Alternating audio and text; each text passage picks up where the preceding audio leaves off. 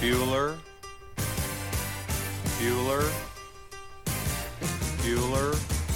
Oh, how'd you do? I do? I passed, but I failed. Yeah! I'm happy and sad. Bright as you could have a brother who's so... Don't call me stupid. Who wanted the chicken cross the road? Right! You'll be teaching remedial English. Remedial English?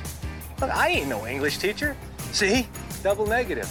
What if she wants you to kiss her? Well, then I guess I'm just gonna have to kiss her. Amanda Jones is no minor leaguer who will be swept off her feet at the touch of your amateur lips. Thanks. This babe has plenty of battle scars. Apparently it's rusted junk and we're looking at it. Hello and welcome to Season 2, Episode 1 of Rusted Junk, where we look at the 1986 film Ferris Bueller's Day Off, starring Matthew Broderick, Mia Sara, Alan Ruck, Jeffrey Jones and Jennifer Grey. Ferris, you're sick. Now don't go pushing it and making yourself worse. Maybe you're right, Dad. I know I'm right, pal. How'd you get to be so sweet? They bought it. Well, why should he get to skip school when everybody else has to go? I'm taking the day off. Now get dressed and come on over. Ferris, my father loves his car more than life itself. A man with priorities so far out of whack doesn't deserve such a fine automobile. What are we gonna do? The question isn't what are we going to do, the question is what aren't we going to do?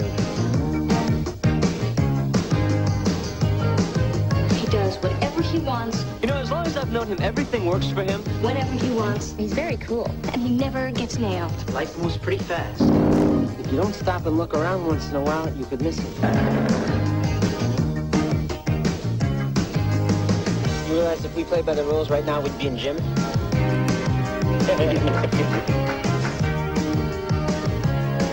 What is so dangerous about a character like Ferris Bueller is he gives good kids bad ideas. Ferris Bueller, do you know him? Yeah, he's getting me out of summer school. They think he's a righteous dude.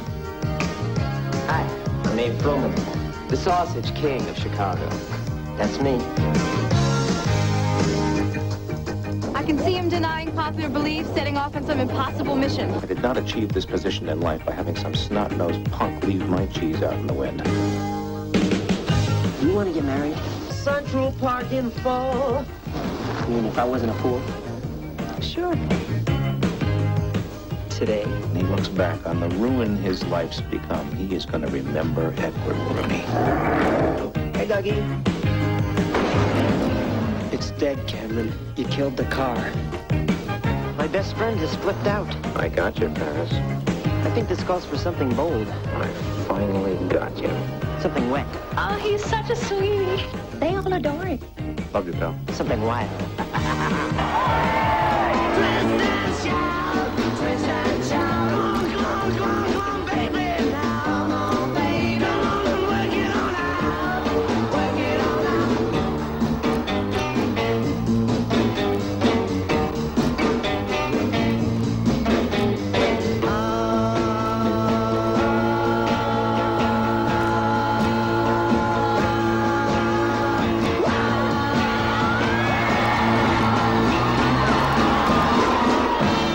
Ferris Bueller's Day Off.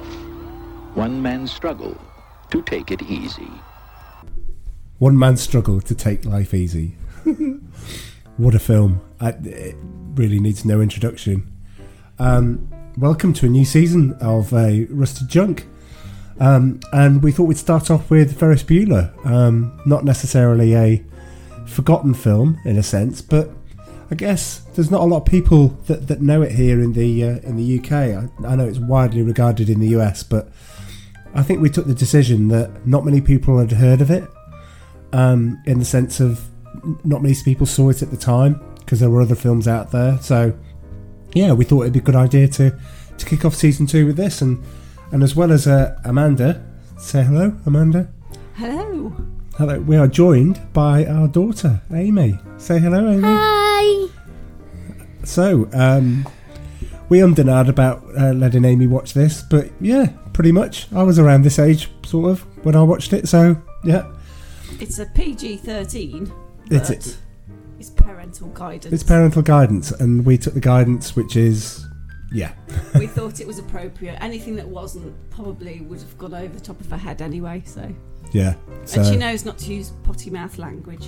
absolutely. And there is Good girl. there is a little bit of potty mouth language in here, but still, never mind. So we start out with the first bit, which is scores. What do we give it? Well, I'll definitely give it a 9. A 9. What do you think, Amy? Yeah, same 9. 9. Wow. Okay. Well, it's always been a 10 for me. There are quite a lot of films I've got 10 for. Pretty much, you can't do anything to it to make it better. That's my definition of a 10. It's perfect. It's like The Breakfast Club. It's like Jaws. It's like The Godfather. It's perfect. There's nothing you can add to it to make it better. Anyway, so what do we? Why are we giving it? So before we go into the film, before we go into our usual trivia time and roll call, what did you think about the film? Because I'd watched this many times. As I said, this is probably my 151st time of watching it. but to you two, you're watching it for the first time. So Well, I'd seen part of the film, the end bit with the car, because you'd shown me it a few years ago. yeah, But I hadn't seen the film all the way through. So for me, I was glued to the screen, and I actually really enjoyed it. What do you think, Ames? Yeah, I was really into it.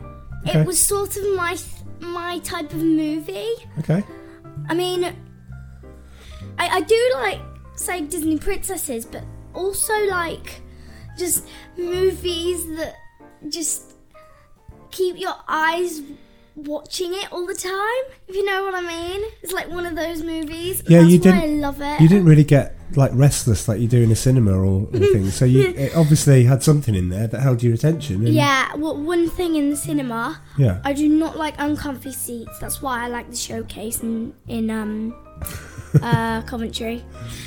There we go. Wow.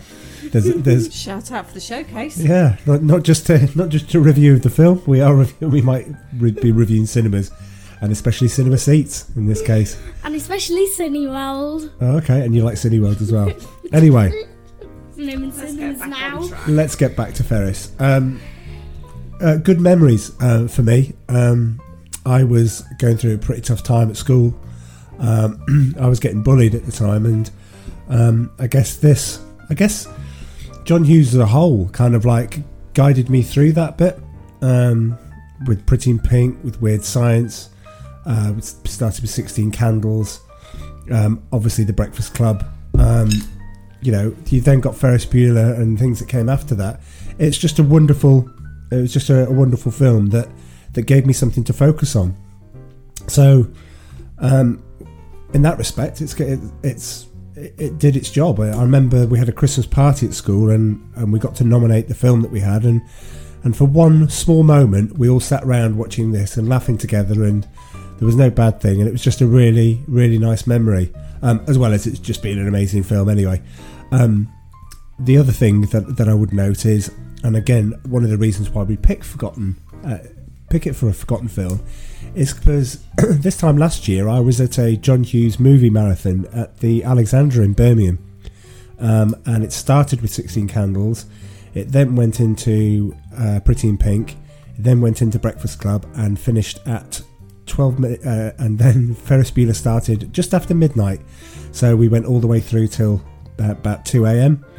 And there were people around me that hadn't seen the other films, so they hadn't seen any of them at all, and 16 Candles doesn't date that well, but when they got to The Breakfast Club they were kind of like pretty much blown away, and these were people in their sort of early 20s that were basically seeing these films for the first time, and I said, well, you've got to stay for Ferris. And then afterwards, you had like a little discussion about it, even though it was 2 o'clock in the morning, about how all these films gel together and there is a common theme, which I love about them. So yeah, I have very fond memories of Ferris in that way.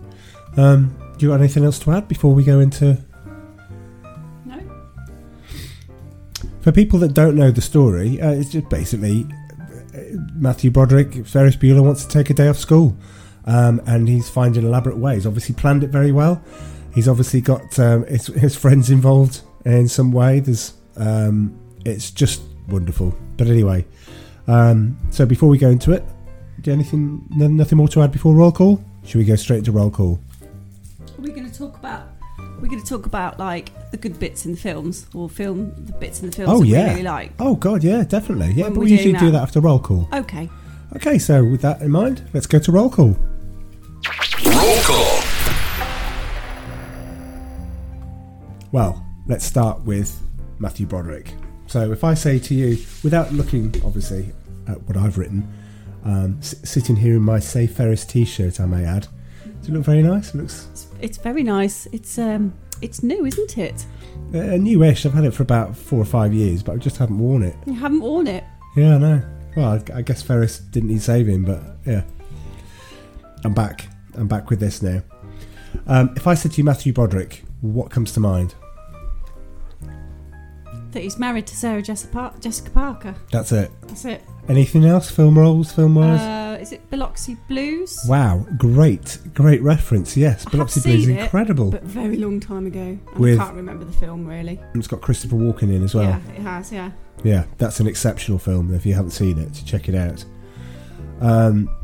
Well, Matthew Broderick for me got my imagination with War Games. He was in films. He was in War Games and Ladyhawke.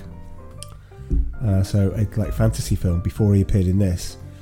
He then went on to do things like Biloxi Blues. He was in the Freshman with Marlon Brando, and basically he played an intern. He played somebody who was Marlon Brando played his Godfather role, but he was like the front of a businessman, but in the background he was a gangster. So it was kind of like a play on his thing in The Godfather. Okay. He was also in The Cable Guy, which I absolutely adore. It's my favourite Jim Carrey film. It works because of Matthew Broderick. It's not just Jim Carrey, it's wonderful. But he also voiced Simba in The Lion King. And that's Matthew Broderick's voice, which you could tell a mile away. Alan Ruck, moving on to. Well, didn't do an awful lot. He was Captain Harriman in Star Trek. Who was that, sorry, in the film? It's Cameron Fry. I'm going in order. Right, okay. Yep, and he was in Star Trek Generations. And he's also in Speed with Keanu Reeves. He played one of the people on the bus. Who basically just looked like he wanted to help all the time but couldn't do it because he was scared. He played quite a good role in that. So, yeah, Alan Ruck. I'd love to know if other people, because obviously I look at things they've been in and what resonates with me, and I couldn't find anything else. So if anybody knows, like, particular Alan Ruck moments, then give us a shout. And then there's Mia Sarah, who you wouldn't be surprised to know, I was hopelessly in love with in the 80s. So she is famous for starring in Legend with Tom Cruise. She was also Jean-Claude Van Damme's wife in Time Cop. Do you remember Time Cop at all? No. No? Okay. But I was quite... well, let's just say Jean-Claude Van Damme caught my attention. No, it's another Downey Jr. Not quite. Jason Bateman moment, but for different reasons, obviously. Muscles from Brussels. I did actually have a poster of him. Did you? In what pose? He was flying through the air with all his muscles showing. Okay. Wow. Kickboxer then. Wait, you mean John Van Damme Clam? Not quite. No. Oh, I don't know. You won't see any of those films. Jean-Claude Van Damme. Yes. Jean-Claude Van Damme. That's near enough, yeah. That'll do. That's close enough. He did a lot of sort of hand combat fighting kind of movies. And Time Cop was exceptional. It was very, very good. But a standout in 2002, there was a TV show called Birds of Prey, which basically starred Huntress, who was Batman's daughter, fighting crime, and Mia Sarah played Dr. Harleen Quinzel, who was Harley Quinn, and she basically played the sort of psychiatrist that the characters would come to and talk about these things, and she was the evil person. So she was the psychiatrist by day, she was the evil person trying to bring the birds of prey down. So what film? When was that then? That's 2002. It was a series on the CW network. Oh, so it's not the recent one. No, not at all. What, the one with the Harley Quinn face which says Birds of Prey? Yeah, that's the rather long title. It's Birds of Prey. Call it Birds of Prey. I saw like the cover of it on Plex. Oh, okay, all right. I haven't watched it. But yeah, she was really good in that. She was fantastic. And as a friend of mine would say, she was smoking hot. She was. But Jennifer Grey, well, Jennifer Grey is famous for Dirty Dancing. Nobody puts baby in the corner. That's true. But she was also in Red Dawn with Patrick Swayze. Red Dawn, not Red Dwarf. No, that'd be interesting. I don't know what character she'd play in. Oh, she's quite multi-talented. I do like her. She played Mindy in Friends. So she played Barry's wife in Friends. She appeared in there. Friends. Yeah, I know you're just watching Friends at the moment. You enjoying it as well? Yeah, I'm on to I think season 4 now. Season 4. Well, there's a lot to come. 10 seasons of Friends. What? Yeah, there's a lot. There's a lot to go. And then she played Judy in Red Oaks. Do you remember Red Oaks? Yeah, I really enjoyed Red Oaks. And she was great in it. And she was wonderful in it. Paul Reiser's wonderful in it. They're just, the standout performances in Red Oaks are just great. I think we got to the middle of season 2 and we didn't watch it anymore. I think I don't know what happened. We just probably started watching something else. Probably, yeah. Not Ozark at that point. No, it's way before then. Oh, I call Ozark Noah's Ark. Okay, thank you. Because it sounds similar. Wonderful. So yeah, just Jennifer Grey is great. The one that's a bit more perplexing is Jeffrey Jones, who plays Edward Rooney, the principal. Oh yeah. So he's in Howard the Duck, which we're going to get to in season 2. We are going to cover Howard the Duck. That. Yeah, you can. Strangely enough, Ferris Bueller is suitable for you. I don't actually think Howard the Duck is. Howard the Duck? Yes, I don't think it is. Howard the Duck is a Marvel character. We know someone with a duck costume, don't we? Oh. Yeah, I won't be wearing that for the podcast. Don't worry. Don't worry. He wore it to Glaston Budget as well. He was also in Amadeus, which is where he caught the eye of John Hughes because he played the king in Amadeus. So obviously, Oscar-winning film. Jeffrey Jones has a very smaller part, obviously, compared to the main parts, Salieri and Mozart. But yeah, he was great. But my Jeffrey Jones moment is The Hunt for Red October, where he plays, he's a very, very small part. Basically, the Russians have built this new submarine which can escape detection, called the Red October, and the Americans don't know what it is. So you've got Adam Baldwin. There's many Baldwins, but no, this is definitely no. It's Alec Baldwin, and Alec Baldwin, obviously playing Dr. Jack Ryan, takes it to Skip Tyler, who builds submarines. He takes it down the shipyard and says, "Can you see these intelligence photos and tell me what they are?" Anyway, he's only in it for probably 4 minutes, but those 4 minutes you remember Jeffrey Jones, and he's great because he looks at these pictures and then leans back and then goes, "I think they've done it. I think they've actually built it." And he comes out with the line, and I had to write it down. He sits back and goes, "When I was 12, I helped my daddy build a bomb shelter in our basement because some fool parked a dozen warheads 90 miles off the coast of Florida. Well, this thing could park a couple of hundred warheads off Washington and New York, and no one would know anything about it till it was all over." And it's just delivered a great line. And right at the start of Red October, if this is the caliber I'm in for, this could be a great film, and it was. We can't do Red October because it's 1990, so I don't know if that falls in the. I know. Maybe we get onto at some point in our lives the forgotten 90s movies. we got a few 80s stuff to do first. Exactly. And then lastly, we have Edie McClurg, who plays the secretary. Oh, she was funny. Great. Oh yeah, her line was, they think Ferris is a cool, righteous dude. That's not it, but still close. Close. Not bad at all. You take what you like from it, sweetheart. She's also in another film that we're going to cover, probably not in season 2. Well, I hope we do, actually, because it's a film called Back to School, which we've talked about before. Rodney Dangerfield goes back to school to help his son pass. It's great. Sorry. She was in Valerie. She was in TV series Valerie and Caroline in the City, which I loved. Starred Leah Thompson from Back to the Future. And Caroline in the City was definitely one that I watched. But she delivers, and I can't say it on this podcast, but she delivers the killer line in Planes, Trains and Automobiles, where she's at the car rental desk. For all those people who know Planes, Trains and Automobiles, you know the line that I'm talking about. But it's wonderful. What is the flavour of the line? Okay, so Steve Martin has gone to his rental car. His briefcase gets run over. He falls down the side of a snowy bit to get to it.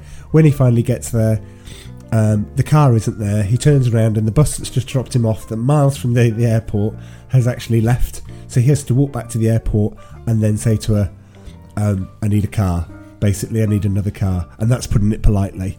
Because it's not only one of Steve Martin's best moments, it's definitely Eddie McClurg's best moment. But she's wonderful in this as Grace. Did you like her, Amy?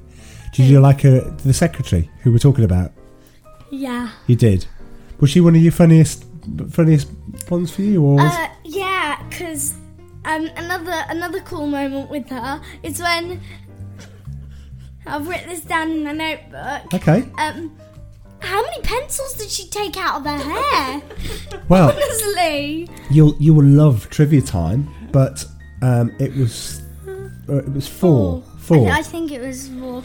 It's just, how'd you get that many pencils from your hair? If you've got big bouffant hair, you can hide quite a lot of pencilage in there. How many pencils do you think Amy Winehouse could get in her hair? Oh my goodness, you could get a whole pack of 24, I reckon. Like a whole colouring yeah, a whole set. rainbow colouring set. Yeah. With a few rubbers, some pencil sharpeners, parallelograms. There is some printer paper. You know, I mean, how much I was are we meant to putting in say there? protractors, not parallelograms. Oh my goodness! Check you out. Words. Look, yeah, probably got room for some more Tipex as well. Yeah, Tipex. Yeah, I've been sniffing Tipex. Oh, sorry, you don't know what Tipex No. is, do you? You're in an era where Tipex does not exist. It was called. Wait a minute. For our American friends, it was called Whiteout.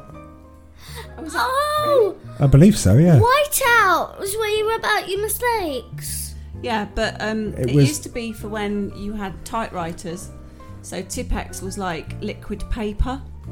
So you could actually just like go over the mistake that you made, put some liquid paper on, wait for it to dry. That was always the thing, was it? Is it dry? Is it not dry? Is it dry? Is it not dry? And if it wasn't dry, it would naff up your pencil or naff up your pen or your typewriter ribbon. So you had to keep going over it. Do you remember that? Yeah, I do. Oh, God. And then like the first lot of Tipex that came out was solvent based. And like they didn't think eventually health and safety, it was appropriate to be solvent based. Then they made it water based, and it was rubbish. And then it was rubbish. And Didn't it didn't do anything at all. It was like white water. It was rubbish. Like skim milk. Yeah, like skimmed milk. Yeah. All right, okay, you two. It's fine. Dad just bought it. I bought one skim milk in the last 10 won't years. be buying that again. Right. Never. Look, it's a lockdown. I panicked. I saw some skim milk and I bought it. Okay. Right. Do not do that again. Okay. Yeah. I won't do that again. I don't believe you had any, so it's fine. I did. I had it in my cereal. She did in her breakfast. Oh dear. All right. Okay. Right. Just saying. Enough over dramatics. I'm starting to feel quite sick about all this now. All right. Or maybe you need to sniff some Tipex. Oh no, I didn't say that. But you probably don't even know what Tipex was, do you? It was Whiteout. It was only because I've just said it. It was liquid paper. Anyway, that was roll call. Yeah, you. I was just gonna say you're a bit off topic. No, we're definitely on top. We're definitely on topic. Tipex by roll call. Apologies, sweetheart. You don't listen to our podcasts, so you don't know that we do all this and we go off topic We go all the way around the houses. I'm surprised we haven't been talking about pilchards or something by now. Because, I mean, it can go anywhere. It could go anywhere. All right, okay. Right, so, yeah, that was roll call. Thanks very much. Cheers. So, the film itself. What do you want to take first? What have you got in your notes? Oh, mine's sort of like chronological in the film. Okay, well, really. let's take that then. I quite like the beginning bit where like he was talking about how to fake an illness, and it was it was to fake a stomachache. When you bent over moaning and wailing, you lick your palms. Oh, I was going to come on to that. Oh, sorry. Anyway, yeah, and it was like all these things you should do and shouldn't do, or a phony fever. You don't want a fever because then like they'll get the doctor's office involved, and you don't want that to happen. Yep. Because then you'll be found out. But what really struck me in all this, the fact like his parents were quite concerned about him, and how he was feeling, and like they really sort of like were taken in by this fake kind of illness, was the fact that his mum was saying, "Oh yeah, I'm in the area, so you know the office can call me and I can come home." And you're thinking, "Oh my god, yeah, seriously, this is the days before mobile phones." Yeah. So, and it's like a film. You know, mobile phones weren't a thing. Those pages. Those pages, yeah, but he's not going to have a pager, is he? But yeah, those pages, and it just really kind of like made me think, oh god, yeah, we're watching a film without mobile phones in it, because now they're almost like an appendage that everybody has. Smartphone, isn't it? But if you're, that's the same with any film. So, did you say the Godfather, where James Caan gets ruthlessly gunned down? It would have been better if he'd had his mobile on him. What I'm trying to say is about faking an illness. Is it now a lot harder, the fact that people have got mobile phones? That's a good point. Well, you can still ignore your mobile phone, can't you? If you're faking an illness, you're not going to answer the phone, are you? I mean, I don't do it, but I go to work as much as I possibly can. But I mean, if I'm ill and I don't go to work, I'm ill. But people I know will ring up their used to. This is like going back when I worked for the bank. They would ring up at 7 o'clock in the morning, so that it went straight through to the manager's voicemail to say, "Oh, I'm not feeling very well today. I'm sorry, I can't answer the phone. I'm going off to sleep now. I've been up all night." Usually on the toilet, which is always one of those things. And then there's your excuse. But then you didn't answer your mobile. And you said, well, I've done what I needed to. I'll let you know that I'm not coming in. But I don't know, you're right, probably. Yeah. Tracking your mobile or something. Because, obviously I'm not a teenager anymore with a mobile phone. Maybe this is one for you later on in life, Ames. When you're trying to fake an illness, maybe. Never. Yeah, you have like to gone... bunk off school. What sometimes you've gone, oh, my tummy hurts. This like what? We know you little faker. We know what's going on. Yeah, but sometimes I'm not trying to do that. You don't know when it's real and when it's not real. No, I kind of know. Don't kid a kidder. Kind of don't know. Anyway. Right. Well, I can puke and then you'll actually get the memo about me not faking it. Oh, crikey, she's grown up. Gripes. Is this us being told off? Yeah, I think so. Oi. We do the... Right, okay, Miss Sassy. We do the telling off around here. It's alright. You've just upped by 1 year the age you were going to get a mobile phone. Yeah, so now it's going to be 26 when you get one. No, that's boyfriends. Oh, no, that's 28. You're not having a boyfriend before you're 28. No 27, chance. actually. Oh, well, it's just gone up a year because of your sass. I'd lay off the sass, sister. Anyway, right. So yeah, sorry. So you were saying about faking illnesses. Yeah. Do you want me to go on to my next bit? Oh, I do. Yeah. Oh, okay. I do. I'm happy to be guided by you. Funny, this and one. you can join on this. It's the teacher. You realise how dull his lessons must have been from the two teachers that you get to see. In the environment teaching, and he's taking the register at, in the morning, and he's like, Bueller. So he says all the kids' names. Bueller. Adamson. Bueller. Adamowski. Yeah. So you can quote what the girl says. Oh, he's sick. My best friend's sister's boyfriend heard from this guy that knows this kid that's going with the girl that saw Ferris pass out at 31 Flavours last night. Gets pretty serious. I think that's right. It should be right. And then in the actual lesson, it was so dull. And he just basically like, anyone? And then he says the answer. You gotta forget. Anyone?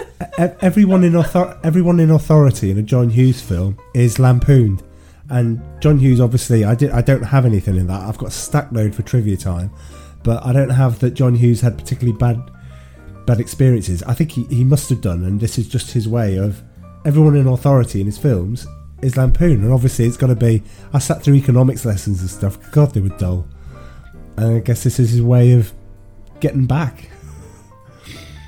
So yeah, what next? I thought it was quite fun, the fact that he's obviously a really well-liked character at school, but you never see him in the school environment. So you never see him interact with the other kids at school, apart from his mate and his girlfriend. So when his phone call, when he's phoning them. Yeah, but he's not in school, is he? No. So you don't actually get to see how well loved and stuff that he is. It's only because of the Save Ferris thing and the fact that they're trying to fundraise to buy him a new kidney, is it, or something? Yeah, where would he be? What if you won a favour from Ferris Bueller one day, huh? You heartless wench. And the quote was, one of the girls was, if Ferris dies, he's giving his eyes to Stevie Wonder. Not sure he could get away with that today, but still. That was hilarious. It was a good line. I loved that. And then, just really loved it. Do you want me to keep going through? Yeah, definitely. Okay. I think this is working quite nicely. There was an auditor alert. Oh, we're not getting a jingle for it, but auditor alert. Yeah, no, I'll do it. No. There were three, in fact. Three auditor alerts. The first one was when they faked the death of what's the name? Grandfather. What's the name? His girlfriend? Oh, Sloane. Sloane. Sloane Peterson and her father George Peterson. Yeah, they faked the death of her nan. It was a nan. Grandmother, yeah. Yeah, and the fact that George Peterson is calling the school. Yeah. And they don't check that it's him. They just assume that it is him because he's calling the school. Why wouldn't they? Because they probably never spoken to him. Yeah, but school knows what you sound like. They probably know what I sound like, but yeah. Anyway. Okay. Yeah, and then Ferris is online too.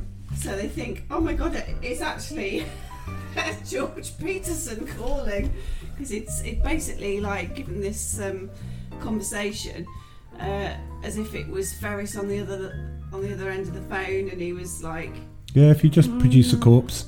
Yeah, asking him to wheel the grandmother in. Yeah, just roll her own bones in here, and I'll dig up your daughter. Oh my god. Oh yeah.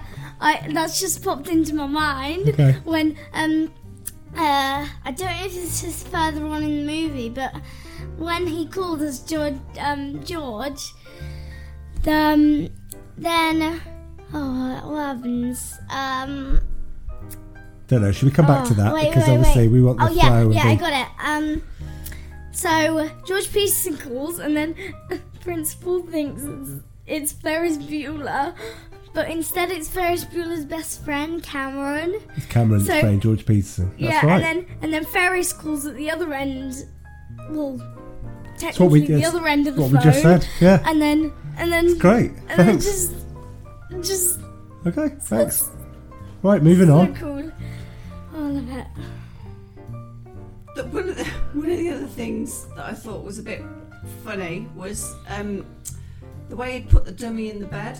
So when you open the door, when rolled the mum comes home, because she's told by Ed Rooney that he's been off 9 times, which obviously ends up being 2, because Ferris hacks in, kind of like War Games. He hacks into and turns it into 2. So she has in her head 9 times he's been off school, so she goes home to check. So yeah, that's the bit. Yeah, and like she doesn't realise that like the arm of the dummy is like really, really dark or brown. No. And it's not Ferris's skin colour. So it's like, oh, okay. She hasn't even noticed that then. Okay, that's fine. Another auditor alert. How's that an auditor alert? Auditor alert. Yeah, but how's not noticing that it's a dummy in the bed, an auditor? No, that's not it. Oh, I thought that was the auditor. No, I thought you were doing 3 auditor. Right, okay. No, the second one. Okay. Was Abe Froman, the Chicago Sausage King. Sausage King of Chicago, yep. So yeah, just felt that, you know, it wasn't really quantified at all. Well, I think, you're right. They didn't do the callback to find out that they were the right, and they would have called the number. Yeah. But then, if in your world we update Ferris Bueller with mobiles, all he does is call Abe Froman's mobile, and if it doesn't ring anywhere, Abe Froman isn't there. But all he has is probably the number of his office, and he can't call that because Abe's standing in front of him. I don't know. Well, I don't know. No, true. Okay. And then the flip-up sunglasses. Oh my god, they were horrendous. So the principal's looking for Ferris, and he flips up Jeffrey Jones, flips them up, and they're just so uncool. It's just a frame, and then it's just like the glasses bit are like these flippy floppy kind of like lenses. No, you didn't. Right, okay, wait a minute. No, I didn't have a pair of those, but Ducky, aka John Cryer in Pretty in Pink, he has a pair of round sunglasses which flipped up on like a hinge on the top of the glasses, and I wanted to be Ducky so much that on a rare trip in the 80s to London, I went to Camden Market and I bought a pair. Oh my god, that's really sad. Yeah. You didn't wear them, did you? Oh no, I bought sunglasses to just hide in a drawer somewhere. So yeah, I did. Oh no. Oh, wait a minute. I've got another crime, a fashion crime when it comes to Ferris Bueller. Can I mention... Well, should I mention it now? Well, I'm not really sure what you're going to mention. You know his beret? Oh, you didn't? I kind of did. I bet you look more like Frank Spencer. I think at that point, obviously being the size that I was more like Star Wars kid. Trying to put on basically a Star Wars kid. For those people that look it up on YouTube, he's a rather large kid. That was kind of Drunken Jedi one. I just bought a beret, and I got Mum to sew in the thing that he has on it. Going around a rural town in the UK, trying to think that I was Ferris Bueller. No wonder you didn't have a lot of friends and you just watched movies. I did have friends. You didn't. You can't have done. Towards the late 80s, so that's where I started to get the friends I've got for life. I never knew anybody that wore a beret. Well, I love this film this much. Just horrendous. What's wrong with why? Is something wrong with the beret? Yes. What, in general? You just don't like anybody, so you don't like paras wearing berets and stuff. It's a uniform thing, isn't it? Right. Or if you've got onions around your neck and a stripy shirt. Don't go there. Well.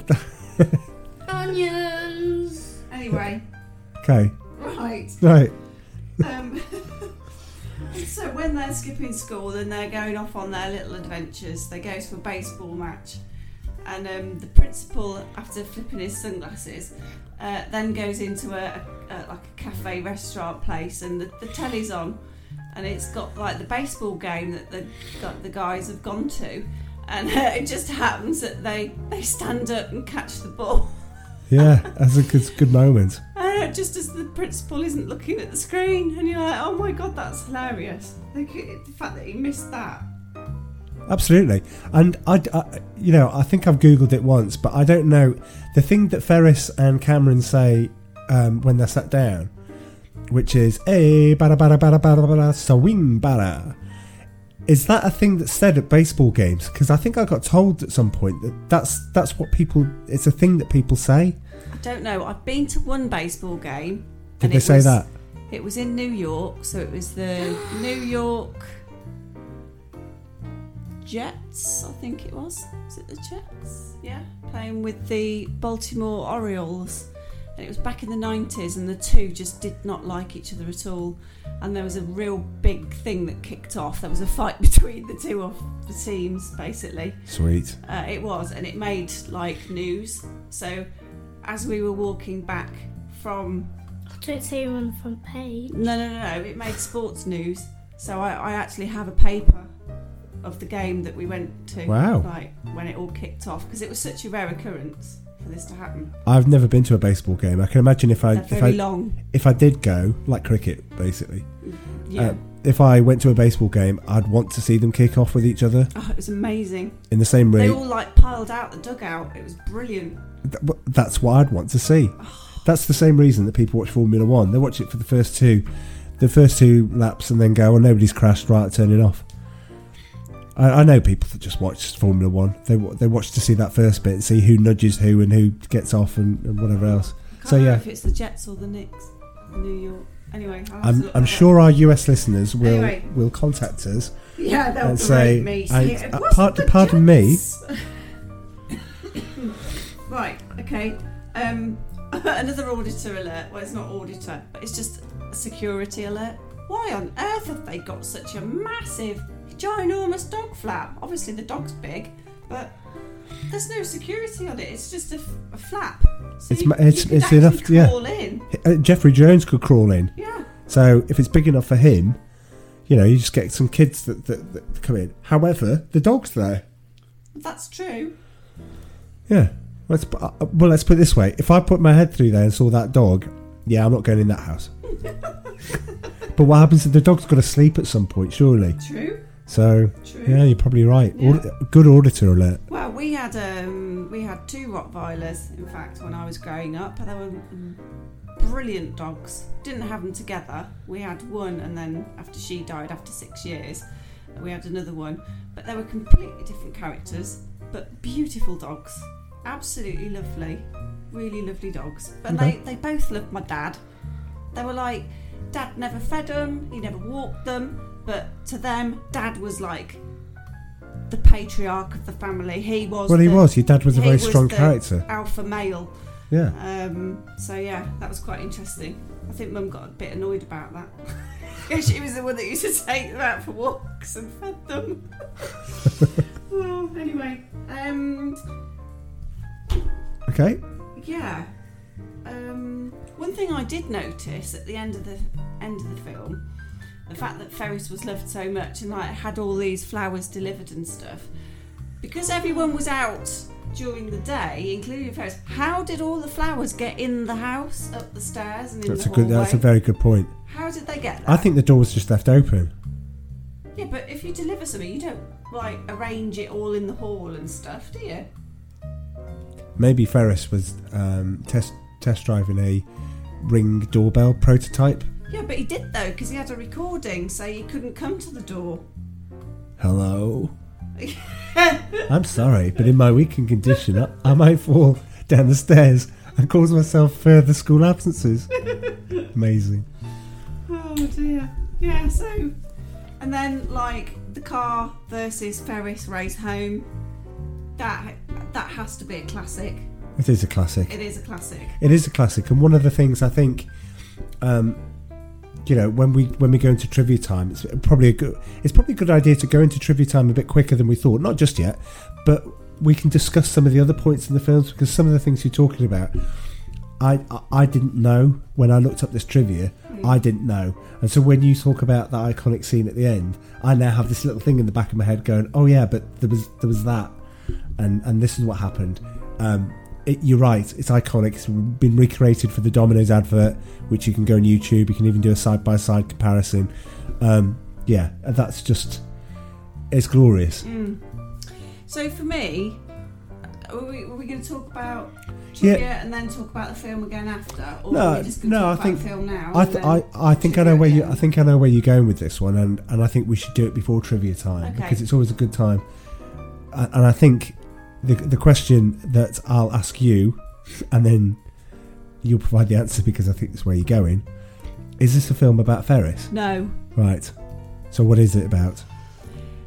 It was quite interesting because I thought, it's just about a kid bunking school and just like, all the adventures that he's going to get up to. But it isn't. It's about his mate. It's about Cameron at the heart of it. It's about him obviously being overruled by his father and not having the confidence or the platform to be able to stand up and, be his independent self. So for me, it was about him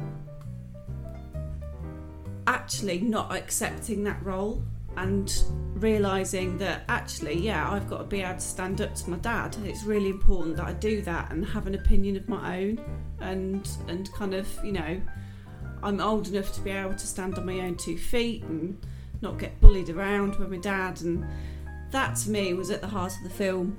I agree. And again, I think I probably said that at the start, is that's one of the things that definitely resonated with me. This is a comedy film. This is one of those films where I'm like, Ferris, I remember that. Oh, it's very funny. But there is that all the running all the way through. Yeah. And at points they just stop. And you know that he's scared of his dad because like of all the comments that he's made and like his anxiety about Ferris wanting him to go around to his house, and then he's like, no, I can't go, yes I can go, no I can't go. That whole kind of scene in his car. I'll go. Yeah. No, won't. So you can see that he's a guy that doesn't make decisions very easily, but I think at the end, it was. I don't know whether he intended for the car to reverse out, or whether he was just unfortunate to forget that the car was in reverse and had got something on the accelerator pedal, keeping it in reverse and being reversed on the jacks. So I don't know. That was a coincidence. Do you think it was? Do you think he didn't actually intentionally want the car to go out? Yeah, I didn't really get into all this context when I was watching the movie. No, sweetheart. Well, you're going to watch it with your eyes. You're going to watch it and probably see it for all the funny things that are in there, and that's fine. But as you grow up and you're a teenager, you'll start to shift things when you watch things in a certain way. To add to that, John Hughes has form in near enough every film. I know we said authorities challenged, but let's go back to The Breakfast Club. We've got Emilio Estevez's character in that is basically the wrestling champ that can't stand up to his dad, that's constantly telling him, you've got to eat this, you've got to work out, you've got to do this. He's going to stand up to his dad by the end of The Breakfast Club. In Pretty in Pink, Molly Ringwald's dad, played by Harry Dean Stanton, he's basically lying about having a job and she has to stand up to him. Eric Stoltz in Some Kind of Wonderful stands up to his dad because his dad is saying, you're going to stop being a mechanic, you're going to go to college, you're going to save up, here's all your money, I'm keeping it for you. And it's very controlling, and in the end, spoiler alert, it blows everything on a diamond for a girl, and he says, this is my life, this is what I want to do with it, it's not what you want to do. So challenging authority is one thing, but I guess it resonated a lot with me, with Cameron. My dad wasn't particularly nice growing up. That's a completely different story. I'll save that for the psychiatrist podcast. But yeah, we don't have one, and we're not getting one. But yeah, so it resonated with me. And you just look at Cameron, and my mum was lovely. Obviously, I don't think Cameron was getting love from anyone. But yeah, he finds himself in the end. I did read online, there's a theory that Ferris Bueller is a construct, is imaginary. It's all in Cameron's head. It's weird. I didn't really pursue it any further, but yeah, there is a conspiracy theory out there that says the whole film is basically all in Cameron's head because he wants to he wants to have that joy of being somebody like Ferris, and he can't be. It doesn't work really when you start reading it, but it like doesn't work because they put Ferris on the water tower. Yeah, but it's all in his head, so obviously they'll all be saving Ferris. Okay. Did you have anything else before trivia time? Because we could go into... Yeah, I did. I think it was quite poignant, especially for the times that we're in at the moment. On reflection about the fact that we're having isolation and, you know, we've got the virus around at the moment. It was actually quite poignant because I didn't realise it at the time when I was watching the film, but I did when I was thinking about the film afterwards. And the quote, one of the famous quotes from the film, I've said it before and I'll say it again. Life moves pretty fast. If you don't stop and look around once in a while, you could miss it. And I think that is really quite poignant for now. Yeah. Because there's a lot of people that have had to press the stop button from their usual routines. And, you know, we're already seeing, you know, the help your neighbours kind of attitude and being a bit more community friendly.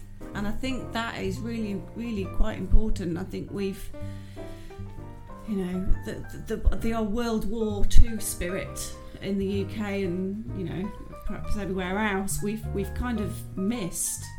And I know it's not the same now, but those fundamental things about looking after each other, I think that is quite important. And this film has actually hit the nail on the head.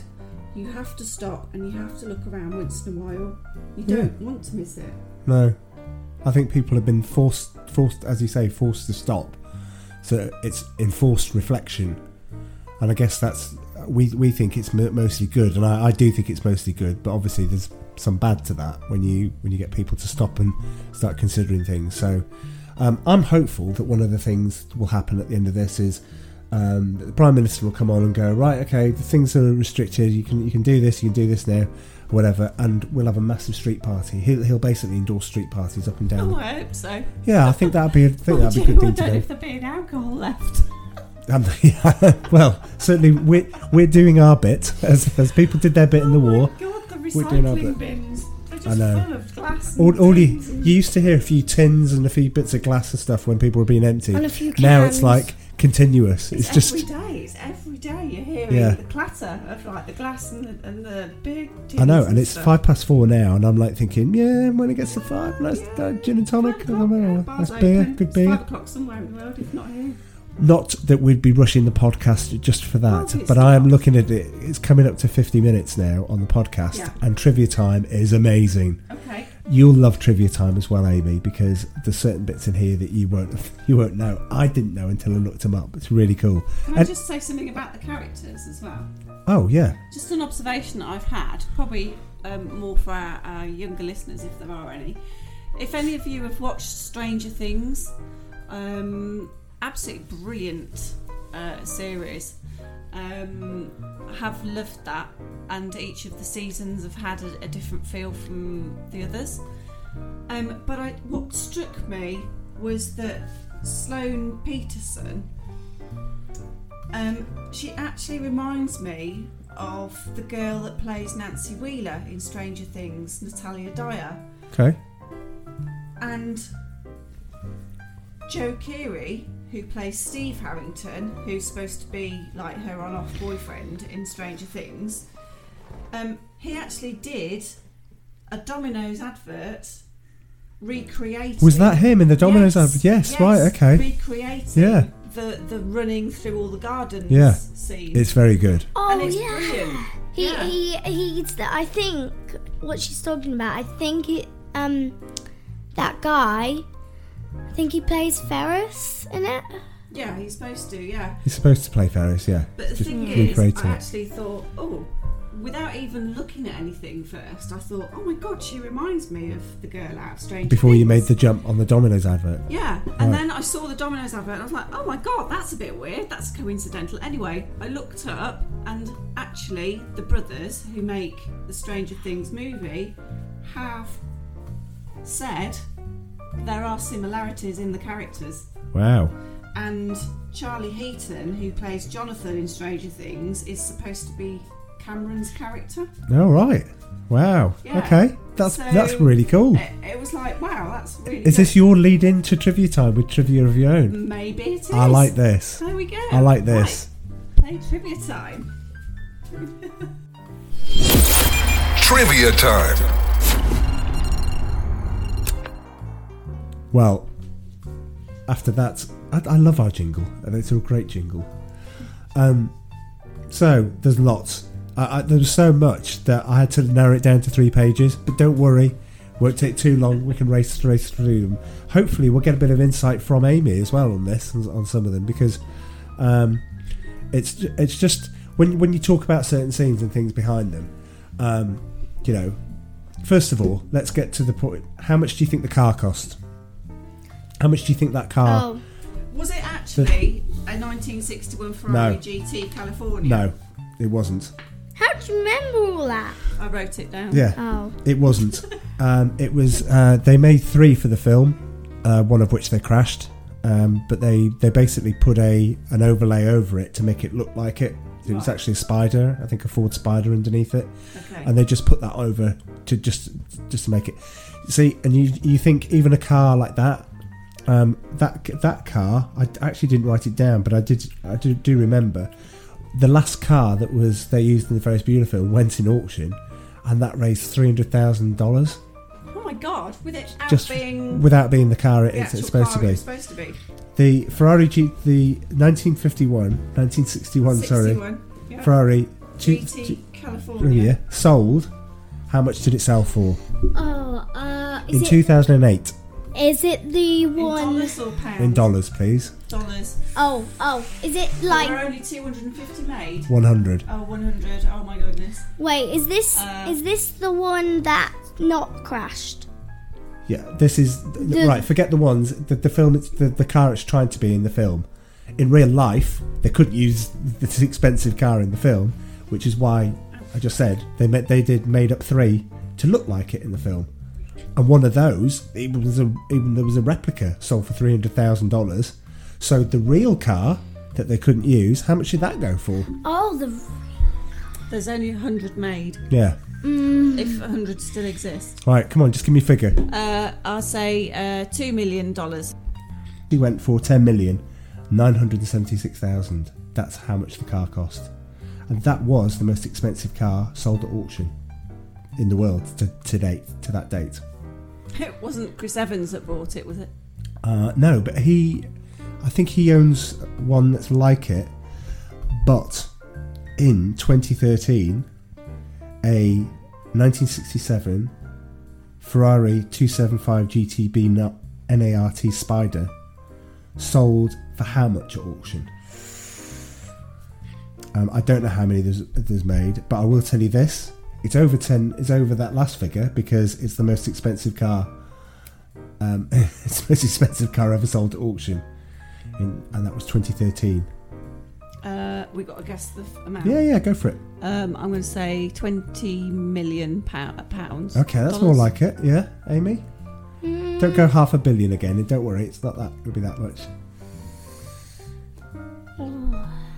Quick, just. Yeah. 5 million. 5 million. Okay, 27.5 million. Blooming out. Yep, that's People a lot. actually got that amount of money. Yeah. Well, for cars. Well, when it comes to cars, was it sold to someone in China? Could be. Anyway, back to trivia time. This is what I've got. During the parade, you see like window washers and construction workers dancing, yeah. and that's great. They were just dancing because while they were filming and doing all of this, John Hughes just went, "Oh, just film them for a bit, and then we'll put it in the movie," which they did. So that was pretty good. Oh, that was cool. Ferris Bueller, the script only took 6 days to write. He was writing it on the set of The Breakfast Club, so he was kind of like doing that in between, and he had that idea himself. 6 days. That's pretty good. Ferris Bueller's parents are played by Cindy Pickett and Lyman Ward, and they married in real life after the film. Oh, that's brilliant. Yeah. Did they have a kid and call it Ferris? No, unfortunately, they divorced in 1992. Oh. So not long afterwards. But Matthew Broderick and Jennifer Grey, they got engaged after the film. Oh. So like brother and sister. Yeah. Okay. but they got engaged, and then tragically, approximately a year later, after Broderick finished filming Bloxy Blues, and before Jennifer Grey starred in Dirty Dancing, the couple was involved in a fatal crash in Ireland where the passenger of the other vehicle were killed, and then they split up. And I guess obviously Sarah Jessica Parker came on the scene. But do you remember the scene where Cameron is pretending to be Mr. George Peterson, and they're trying to find these records and they're trying to find it, and Grace, the secretary, picks up the phone and goes, "Oh, yeah, right, Edward Rooney." Yeah. That was all improvised. They just kind of left it in. I just thought that's amazing. The guy that goes Bueller, and then what something DOO economics, voodoo economics. Yeah. He had a degree in economics. The actor did. They just said, "Can you present an economics lecture that you would normally do?" And he goes, "Yeah." He didn't really teach like that, did he? Hence, nothing Stein says apart from the roll call is scripted. They just said, "Go and do something." God, that'd be the world's I know, but he must have had the brief, like, go and make this as boring as possible, and just like, how brilliant's that? So Charlie Sheen is at the end. Spoiler alert. Yes, he is. He's at the police station where Jeannie has been pulled over. That was basically been making a phony phone call. You had to watch the film, but anyway, it all makes sense. Method acting Charlie Sheen. He wanted to get his performance as the drug addict just right, so he stayed awake for 48 hours before the film, before his scene was going to be filmed. Was all. Well, I think he might have had some help staying up, but still, yeah. So it looks it, because Charlie Sheen looks absolutely shot, basically. In the film, so Ferris and Cameron are supposed to be 18, and Sloane is supposed to be 17. So. How old were they in reality? How old was Ferris? Ooh. At the time, so Matthew Broderick. Ooh. What do you think? 14. You think he was 14? He wasn't 14. Was he about 20? Okay. Fine, 22. He was 23. Yeah, and I bet Jennifer Grey was a bit older than... I don't have her age. I only have Sloane, Cameron and Ferris. So, Alan Ruck played Cameron. 24. Ooh. 22. 22, 24. Great guesses. 29. I know. He was supposed to play an 18-year-old. He says he's always had a baby face. He's always had that sort of thing about it. But in reality, how old was Sloane? Who's Sloane? The girlfriend. Oh, I think she was probably about 18. She was 18. Yeah. Absolutely. Next bit. So, going back to the secretary. In 2010, Edie McClurg told Vanity Fair magazine that that her character's hairdo should be from the 1960s. That's what she wanted. Because Grace felt she looked best in the 1960s and kept her look from that era. However, the women's hairdresser on set had been mainly hired to blow out Mia Sarah, i.e. Sloane, to blow out her long straight hair, and didn't know how to do 60s hairstyles. So Edie McClurg teased, set and styled their own character's hair. Once she arrived on the set, John Hughes looked at her hairstyle and said, first thing he said was, "How many pencils do you think you can fit in that hair?" Oh, amazing. It's good, isn't it? This is the quality we're up against in Trivia Time. It's good. They tested it with one pencil, then 2 or 3, but then the 4th one fell out. So that was the origin of Grace's first scene in that movie, in which she pulls the 7 pencils out.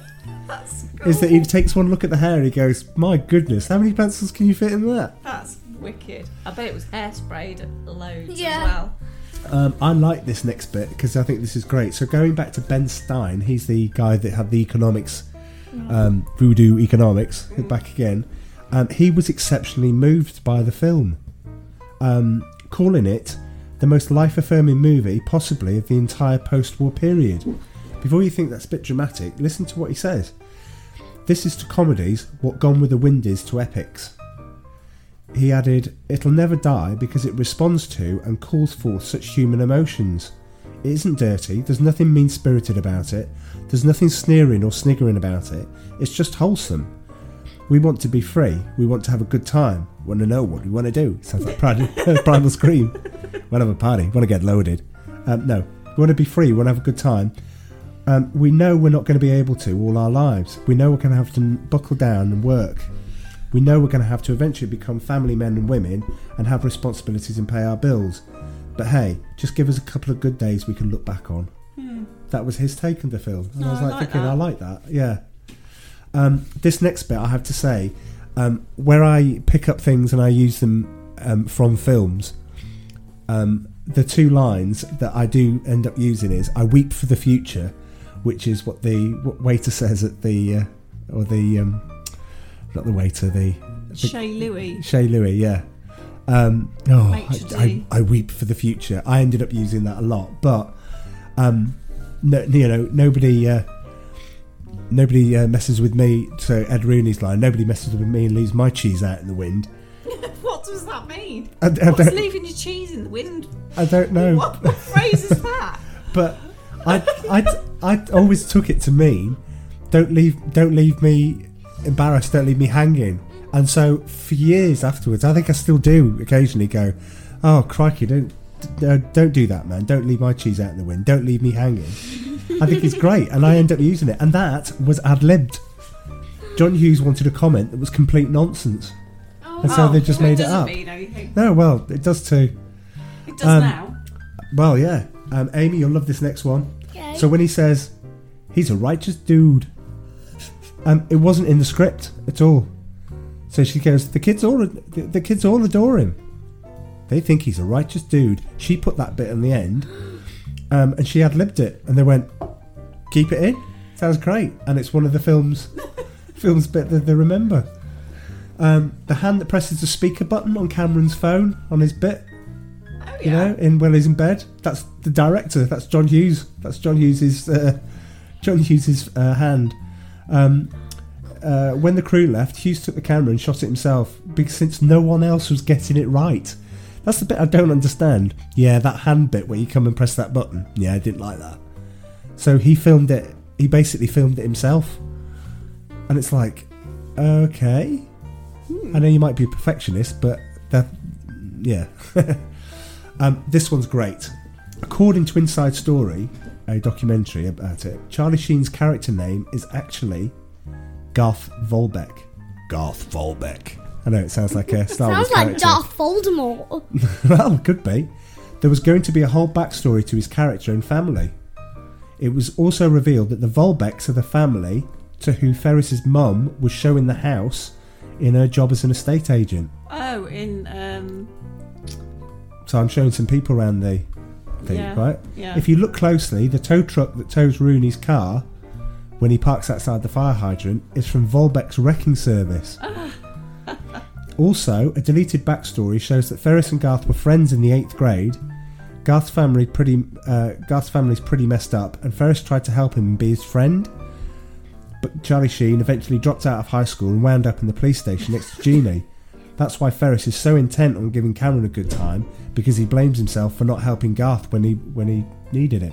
Oh. So that's just an odd one. John Hughes personally designed Ferris's bedroom himself, based it on his own bedroom when he was in high school. He said that the room was a disorganised series of pop references and other things because it would represent Ferris's mind. Right. So there's a Simple Minds poster up there. There was a Brian Ferry poster up there. Yeah, there was a Brian Ferry album. Yeah. I did see a Simple Minds poster. Yes, and a Cabaret Voltaire poster, and I listened to them purely on the basis that he had a poster there. He was such a dweeb. I think their album, The Arm, the Sword, and the Covenant of the Lord. I did see one that was sort of turquoisey with something written on it. I can't remember what it was, but it was like poster. It was like little, like LIL apostrophe. I don't think there were many Lils back in the 80s. Maybe there's a lot now, but not then, perhaps. Ferris laments not having his own car, but he did own a synthesizer, which in 1984 cost how much? The synthesizer that he had. Don't know. £8,000, $8,000. That synthesizer that he plays, and I'm like thinking, I think he could have got a second-hand car for that. You know when he said, "I asked for a car, I got a computer." Talk about being born under a bad sign. You're like, no, that's an £8,000 piece of kit that you got there. In the scene in which Sloane and Ed Rooney are standing outside waiting for Mr. Peterson, aka Ferris, the school in the background is John Hughes' old high school. Wow. Because he's Mr. Chicago. It's also the school from Weird Science. It's the school from Breakfast Club. It's been used many times. Right. This is a great one. Most of the license plates in the film are all abbreviations for titles of John Hughes films. Katie's, his mum, is VCTN, which is National Lampoon's Vacation in 1983. Jeannie's is TBC, stands for Breakfast Club. Yep. An obscure one for Tom's, the dad's, MMOM. Oh yeah, I noticed that. I thought it was just like Mum spelt wrong. It's a film called Mr. Mum in 1983, starring Michael Keaton. Okay. Yeah. Rooney's is it's quite an obvious one, for FBDO. Ferris Bueller's Day Off. Oh, okay. The exception is Cameron's father's Ferrari. It says nervous or something. Nervous, yeah, that's right. So, moving on. Several key moments in the movie were created in the editing room. Jeannie kicking Rooney 3 times in the face when he's in the house. Yes, yeah. Bang, bang, bang, bang. There was only one kick filmed, so they had to repeat it and make it look like she was kicking him 3 times because it was funnier. Ferris and Sloane's kiss in front of Rooney was originally just a brief kiss. Do you have a kiss for Daddy? Oh God, yeah. I know that's a bit wrong. That's a bit wrong. But it was later edited into a long kiss, which you see in the film. According to John Hughes, Cameron was based in large part of a friend of his in high school. He said he was sort of a lost person. His family neglected him, so he took that as a license to really pamper himself. When he's legitimately sick, he actually felt good because it was difficult and tiring to have to invent diseases. But when he actually had something, he was relaxed. How weird's that? Yep. The restaurant where Ferris go is the same one. I knew this. I knew it when I first saw it. It was the same one from the Blues Brothers. It's where Jake and Elwood tried to get the maitre d' to join the band again. It's also the same restaurant from St Elmo's Fire. Okay, this is going to be a little quiz. Oh, we didn't know we were doing a quiz. No. Who was considered for the role of Ferris Bueller? Oh. We're going to check some names out. Michael J. Fox. That is one. Yes, yes. Oh. Struck gold on the first one.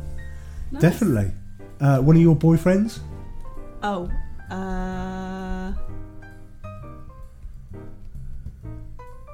Robert Downey Jr. Who'd been in Weird Science? Yes, was considered. That would have been good. I genuinely think that would have been good. Him as Ferris. Yeah. Also John Cusack, who basically can do no wrong in my eyes. But also on there we've got Jim Carrey. Jim Carrey at that time was doing stuff. Tom Cruise. Yeah, Johnny Depp and Rob Lowe. Johnny Depp? Johnny Depp was considered. The final scene in the garage with the car was shot in early autumn, so each of the leaves on the trees outside had to be hand painted green every morning before shooting. In the shot looking up at the wreck at the 3 friends, so when you look at them, where he says, "What did I do? You killed the car." The yellow tree with most of its upper leaves gone can be seen reflected in the window. You can see it there. You can see that they didn't paint one because they're filming it. Okay, last bit. The parade scene took multiple days of filming. Matthew Broderick spent some time practicing the dance moves. I was very scared, he said. Fortunately, the sequence was carefully choreographed beforehand. We worked out all the moves by rehearsing in a little studio. It was shot on 2 Saturdays in the heart of downtown Chicago. The first day was during a real parade, and John got some very long shots. Then radio stations carried announcements inviting people to take part in a John Hughes movie. The word got around fast, and 15,000 people turned up. Oh my God, that would brought the city to a standstill. For the final shot, I turned around, says Broderick, and saw a river of people I put my hands up at the end of that number and you heard this huge roar. I can understand how rock stars feel. That kind of reaction feeds you, he says. 15,000 people. Oh my god. I wish I was alive in that time, because... You would have gone and seen Ferris. Oh, well, I would have done just there. Yes. The shot of the street when they all go on the tower and they all put their heads up against the glass. Oh, and they tried to get the shot of the what it looks like. So from there, so they get the shot of what they're actually looking at. Was done by the second unit crew, because the first group, the cameraman, got sick because it had to be held over the side to get the shot. Oh god. The dance sequence by the group on the stairs when he's doing Twist and Shout is taken. That dance sequence is taken straight out of Thriller. Oh. So when they do the clapping and they do the moving and then the walking back, that's all out of Thriller. Wow. Yeah, that's a good one. In order to keep the Rottweiler focused on Jeffrey Jones, Edward Rooney, he had to carry a steak around in his jacket pocket. Yeah, I'm not surprised. Absolutely. Why steak? Dogs like food. Yeah. At one point in the film, and this is where there was a line that Ferris was going to say, "Come next year, I'll be the first kid to ride on the space shuttle." It was even featured in the preview at theatres. However, less than 5 months before the film's release, the Challenger exploded, killing all 7 on board. Because of this, John Hughes had the preview recalled from the theatres and the line was edited out. Paul McCartney admitted he liked the movie, but personally disliked Twist and Shout. Why do you think? Because it was done by No, he doesn't mind people. frenemy. It's a frenemy. What? No, I don't know why. He didn't like it because it included brass instruments. If you can believe that. Upon hearing McCartney's reaction, John Hughes felt bad for offending a Beatle. But it wasn't really, he said, but it wasn't really part of the song. We saw a band and we needed to hear the instruments. So, the last bit. Matthew Broderick's dance moves were choreographed by Kenny Ortega, who later went on to do Dirty Dancing. I know it's all linked in some way. Much of it had to be scrapped though, as Broderick had injured his knee badly during the scenes of running through neighbours' backyards. Oh gosh. I was pretty sore, he said. I got well enough to see what you see on the screen in the parade, but I couldn't do most of Kenny Ortega's knee spins and things like that. Knee spins. Because we'd worked on. When we did shoot it, we had all this choreography, and I remember John Hughes would yell with the microphone, "Okay, do it again, but don't do any of the choreography," because he wanted it to be a total mess. Dankeschön was somewhat choreographed, but for Twist and Shout, Broderick said, "We were just making everything up." John Hughes explained that much of that scene was spontaneously filmed, so they had a whole thing planned, couldn't do it because he knackered his knee up, so that they just improvised. It probably would have been better not to have had it choreographed, because the whole point was it wasn't choreographed and it just got on to the float and did some stuff. Do you see what I mean? 'Cause it would look really weird if it had all been rehearsed and like the girls were dancing with him. Yeah. Do you know what I mean? Yeah, it just seems like he got the float. Yeah. But don't forget what they did in that is they used the real crowd watching. I've forgotten what it was. It was the German Volks something parade Yeah, it was like that they were doing. the German folk parade in the... Yeah, it was something like that, and it was good. And basically, they created their own float and put it in, and didn't tell anybody. Oh, brilliant! And didn't tell the governors, the organisers, and just put the float in to see what the crowd's reaction would be. Oh, auditor alert! Yeah, yeah. Vibes. Imagine Anyway. doing that these days. It'd be a massive security issue, Absolutely, and for the right reasons too. indeed. And that's trivia time. And I guess probably the end of the podcast in that sense. Wow. So we really like Ferris then, yeah? Yeah. Yeah. Cool. We haven't decided what we're going to do next. You would think in the lockdown we would have had plenty of time to agree a film, but no, despite all the conversations, we haven't agreed on one. Maybe something on, don't know. You got any ideas? Me? No? Anybody? Bueller? Amy?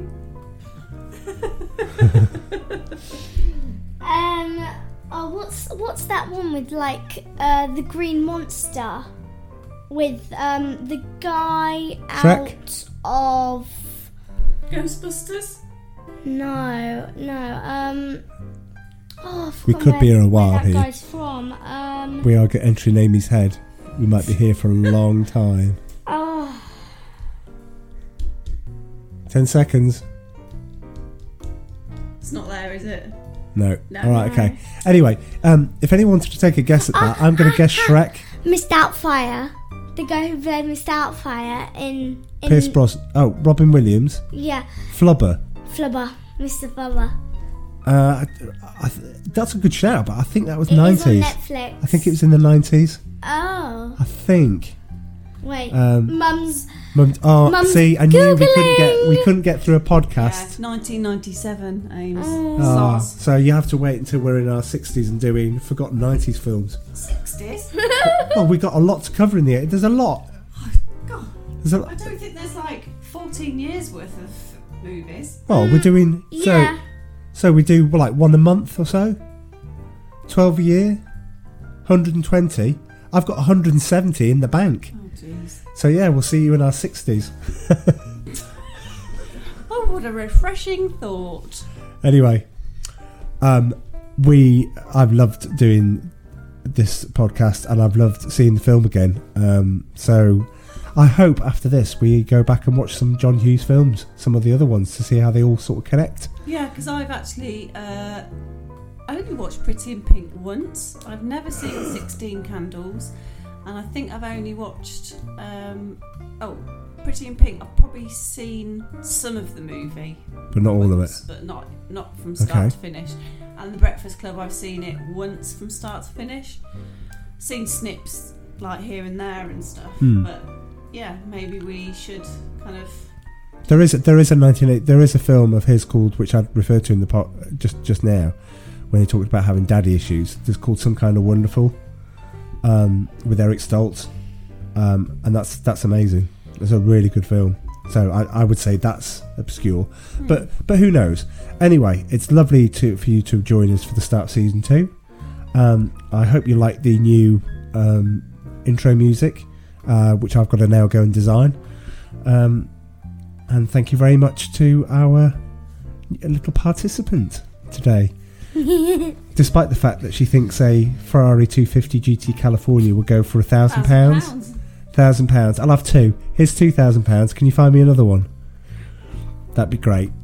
Nice. You know, if the actual cost of the car, that could buy you about 27 of those cars. No, more actually. Yeah, let's probably do about some maths 100. later. Yeah, we'll do maths later, yeah. Maths homework now. Oh. No, anyway, we've got our sign-offs. Have you got one, Amy?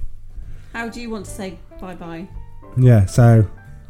Or Amy, you go first. Don't think about it too much. Just go for it. Toodles! Oh.